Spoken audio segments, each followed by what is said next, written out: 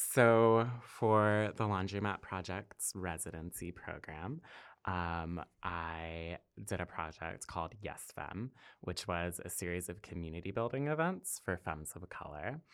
And this project grew out of my work with the FEMME Project, which is a series of photographs and interviews with queer femmes of color, which Richard was a part of. And something that has consistently come up in these interviews is the need for more femme-centered community spaces. So when I saw the residency application, I thought that it was a perfect opportunity to sort of build off of the work that I'd been doing with the FEMME Project and be able to meet that need that the community had expressed and also like give back to my community.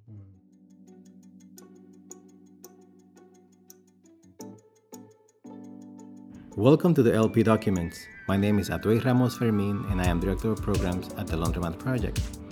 Thank you for joining us. In this series, we will hear from the LP Create Change residency artists as they reflect on the sweat equity required for community-engaged creative work. In this episode, we are joined by Sal Muñoz and his community partner Richard Clark as they discuss the 2019 residency project Yes Femme, a community space for femmes of color.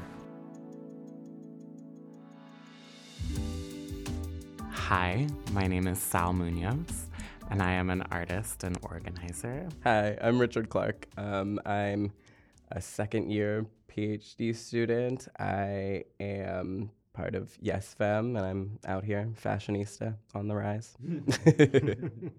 Great. So maybe we can start with that question. Like, what's your project? What's it called? What's it about? We'll start with there, and then we can just take it from there. In general, in the world, femmes of color of any gender are kind of just shat on in the world and like used and abused in ways that kind of sometimes we don't even recognize. Sometimes it's just internalized in our body that this is the treatment that we're supposed to receive.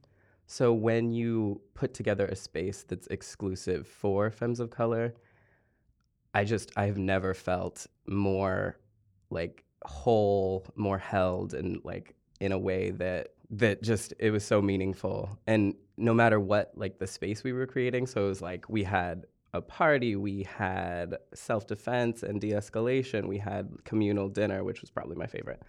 But just, whatever the space, I felt that like I didn't ever want to leave the space, and I felt so held by the community that was there. All of the spaces were really beautiful, and they all like touched me in different ways and like touched things that I needed and like didn't necessarily like know that I needed, but felt when I was in those spaces.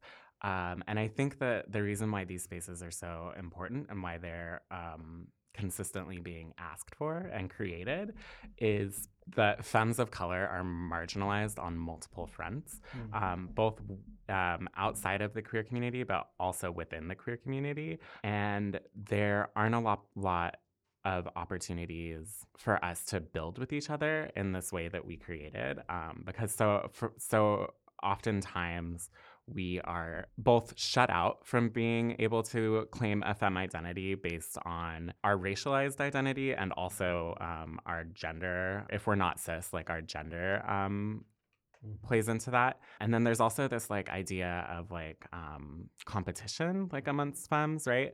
Like we are socialized to see each other as competitors rather than like people that we can build with. For a lot of folks, in addition to like needing this like these spaces, they talk about how important it is that for femme community to have femme community and being able to claim their femme identity. So like those spaces that we created to build with each other were both essential and also non-existent. What kind of spaces were those? Like, physically, was it apartments? Was it like on the street? Was it like organizations? Like, how did that play out? Yeah. Well, so when I wrote the proposal, the idea was to put together a steering committee so that I would be held accountable to my community. So it wouldn't just be like my like me, like even though I am a queer femme of color, like I don't know like I'm just one person, and what I need may not be the same for everyone. So I put together the steering committee of 5 people that Richard was a part of. And when I originally wrote the proposal, I was like, okay, we'll do like 1 day long convening and just one thing. And they were like, and we all collectively agreed that wasn't going to be enough for us. We were like, so let's put together kind of a series of Yes Femme events throughout the summer, which was, that first meeting was so fun to kind of just have these visions of different spaces and different, like, you know, we wanted to have like femme for femme connections. We wanted to have like spaces that hold and heal us. We wanted to have like just spaces to chill. Yeah, we had a bunch of different kind of locations. The first one was, it was the communal dinner, but I don't remember the space's name. It was Yes Femme Eats. It was so good, and I was the DJ, and everybody was here for it, and I felt great about that. So the idea is to also create this space of joy and community. Yeah, and people would just like kind of, they were like coming in like very like naturally and just like seamlessly coming in and just like starting to help cook and starting to help with the prep work or like setting the table up. It was great. It was just like such a supportive and warm and fun space. How was some of the things you heard from the partners and folks coming through? Like, how was that experience for them? I feel like there was an overwhelming sense of just like really, really incredibly grateful. Like everyone, I feel like a couple of folks shared my same sentiment where like, they were like, I didn't know how badly I needed a space like this or how badly I yearned for a space like this. So that was one overwhelming sentiment. And then also just being able, like, grateful. And when they were in the space, I noted a lot of folks kind of let their guard down in a way that they can't do in the like world, because like Saul was talking about, marginalization is on multiple fronts and constant. So just being able to come into a space looking and feeling like your full authentic self and just like having people celebrate that, having people gas you up is great. Yeah. And I think a big part of that was removing this external gaze. I think was really important, because we had gone back and forth about, for some events we were like, should this be like more open or should we just keep it just Femmes of Color? And like the thing that we kept coming back to was like how safe and how held we all like felt in these spaces, and like opening it up to other people, while that would have added another dimension to it, it would have also added another dimension of visibility and performance that I think that we wanted to protect ourselves from. And you know, because I remember you had the final exhibition at Mayday Space, and I think there was a moment where it was open to the public, and there was a moment that was, you know, closed. And what some of the folks that came to the event that time, how was their reaction, you know, that were not part of the femme community? Yeah, I think it was all really positive that night. Also, the show was up for 2 months at Mayday Space, which is a community organizing center in Bushwick. And the coordinator told me that it sparked like a lot of conversations around like gender and gender identity, especially with like the youth who were coming through the space. So I think for those elements, it was important to be able to share that part of the work with the public. Yeah, and then like some folks that I talked to who aren't Femmes of Color who came through talked about just the interviews themselves, like reading the interviews and how kind of blinded they were to kind of the day-to-day and like the really intense shit that Femmes of Color have to deal with. So I had my interview up and I had some folks come up to me and like talk to me about like support and stuff, and I was like, that is amazing and something that's like never wouldn't have happened had I not like done the project and like they've been posted in this public way like that. I think one of the beautiful things about the exhibition was there was that the diversity of the folks represented and the stories were so powerful. And and I think that what was beautiful about it was also, it showed the community with pride, with a sense of, we're here, um, we need to be respected. These are our stories. So I feel like that was very successful, and it came through beautifully. So, were there any challenges that you faced throughout, working in this project through this time? I have a small challenge that so when I was in charge of sponsorship, so like reaching out to like grocery stores and like wine shops and places, and just like kind of engaging with folks who like either one didn't even know what femme meant. The tone that people gave as like the why it matters tone was just like really painful to me in some instances. It's just like thinking about my whole life and I'm just like, why do I matter? I think that like we all came to this project like with the intention of creating the kinds of spaces that we wanted and that we needed. And I think because it was a labor of love and like a labor of passion and like not just doing it out of obligation, but like moving with a sense of purpose, like really kept us like grounded. And then there were like normal challenges, like how do we communicate when we're unable to like meet in person, and things like that. But everything was like we were able to overcome all our challenges. Yeah. In my opinion. And now thinking about the role of art and then all this, right? How would you Sal, as an artist yourself, and how do you see the way that you use creativity and art in this process?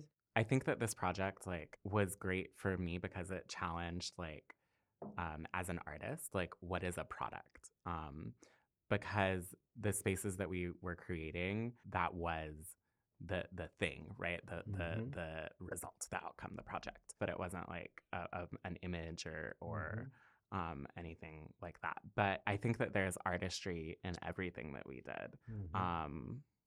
Like cooking is a form of art, and like doing that together was like a really like beautiful and powerful like collaboration. As artists, right, like we make work to like make people feel or to like make people push like the boundaries of like their knowledge or their empathy. And I think that like we did all of those things, right? Like I'm always gonna remember how I felt like in those spaces, and I think that for me is the art. Part of what we try to support artists doing, because it's about building community, and it's hard to put a finger on it and say this is the thing, and it's a matter of what's shared during that specific time where folks are together, and I think that's just beautiful. On the other hand, like, oh, you didn't create an object. I mean, there's photos and things like that. So what would you say to someone that's like, oh, I don't get it, I don't understand, what's the point, I think that like for the people who were there and who like got to experience it, I think that they know what it was, and I think that that's enough. Like, I don't know that it has to make sense for folks outside of our community. Yeah. Right. Beautiful. Yeah, and then it's like I would also say like, catch me on a bad day, I'm gonna just say fuck you. That's fine. You don't have to understand it. And then like maybe on a more generous, more generous day, I might explain kind of just how important it is for folks who do face multiple forms of oppression to find and hold each other in a world, especially exceedingly now, where it just feels so heavy and so violent and so aggressive, and how important these spaces of healing, art, expression, joy, love are for people who don't get to escape.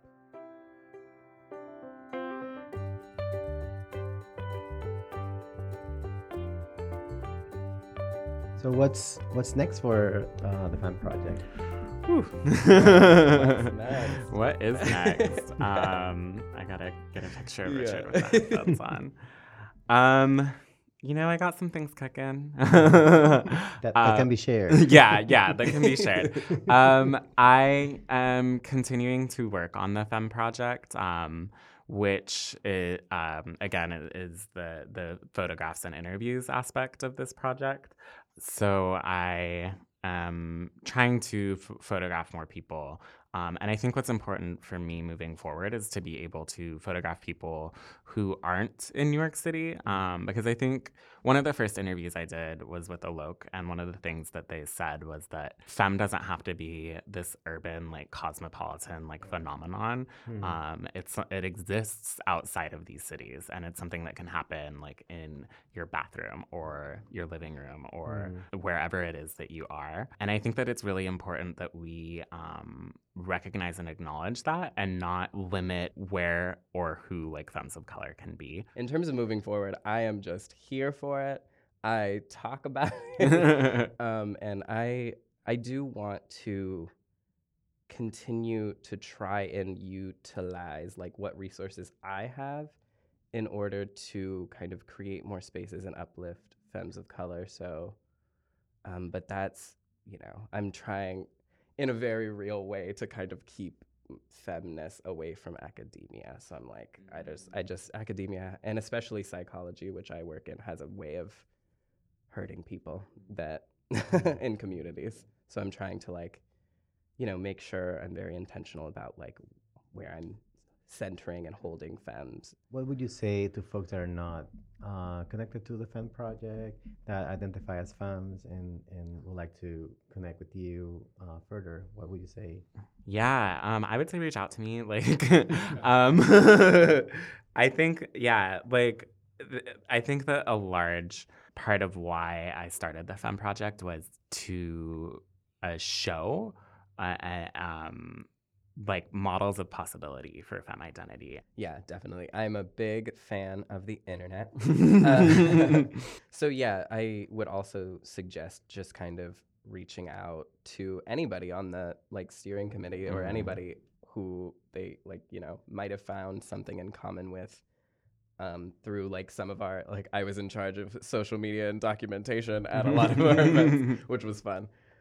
So yeah, not in like a thirsty way, but my DMs are always open. The type of community that we were able to create is also very specific to our community, because of, at least for me and the Femmes of Color that I know, the way that we build and nurture relationships is very like nurturing.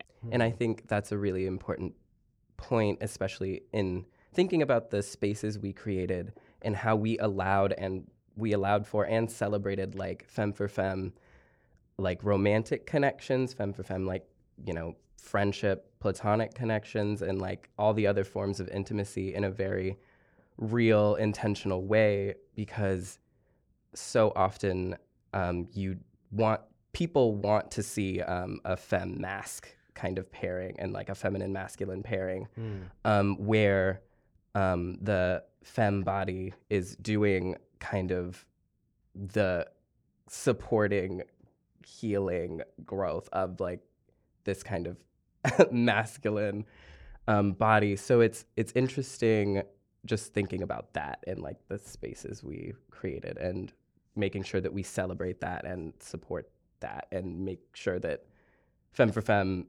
couplings or, polyamory, whatever, know that that is valid and that is beautiful and supported.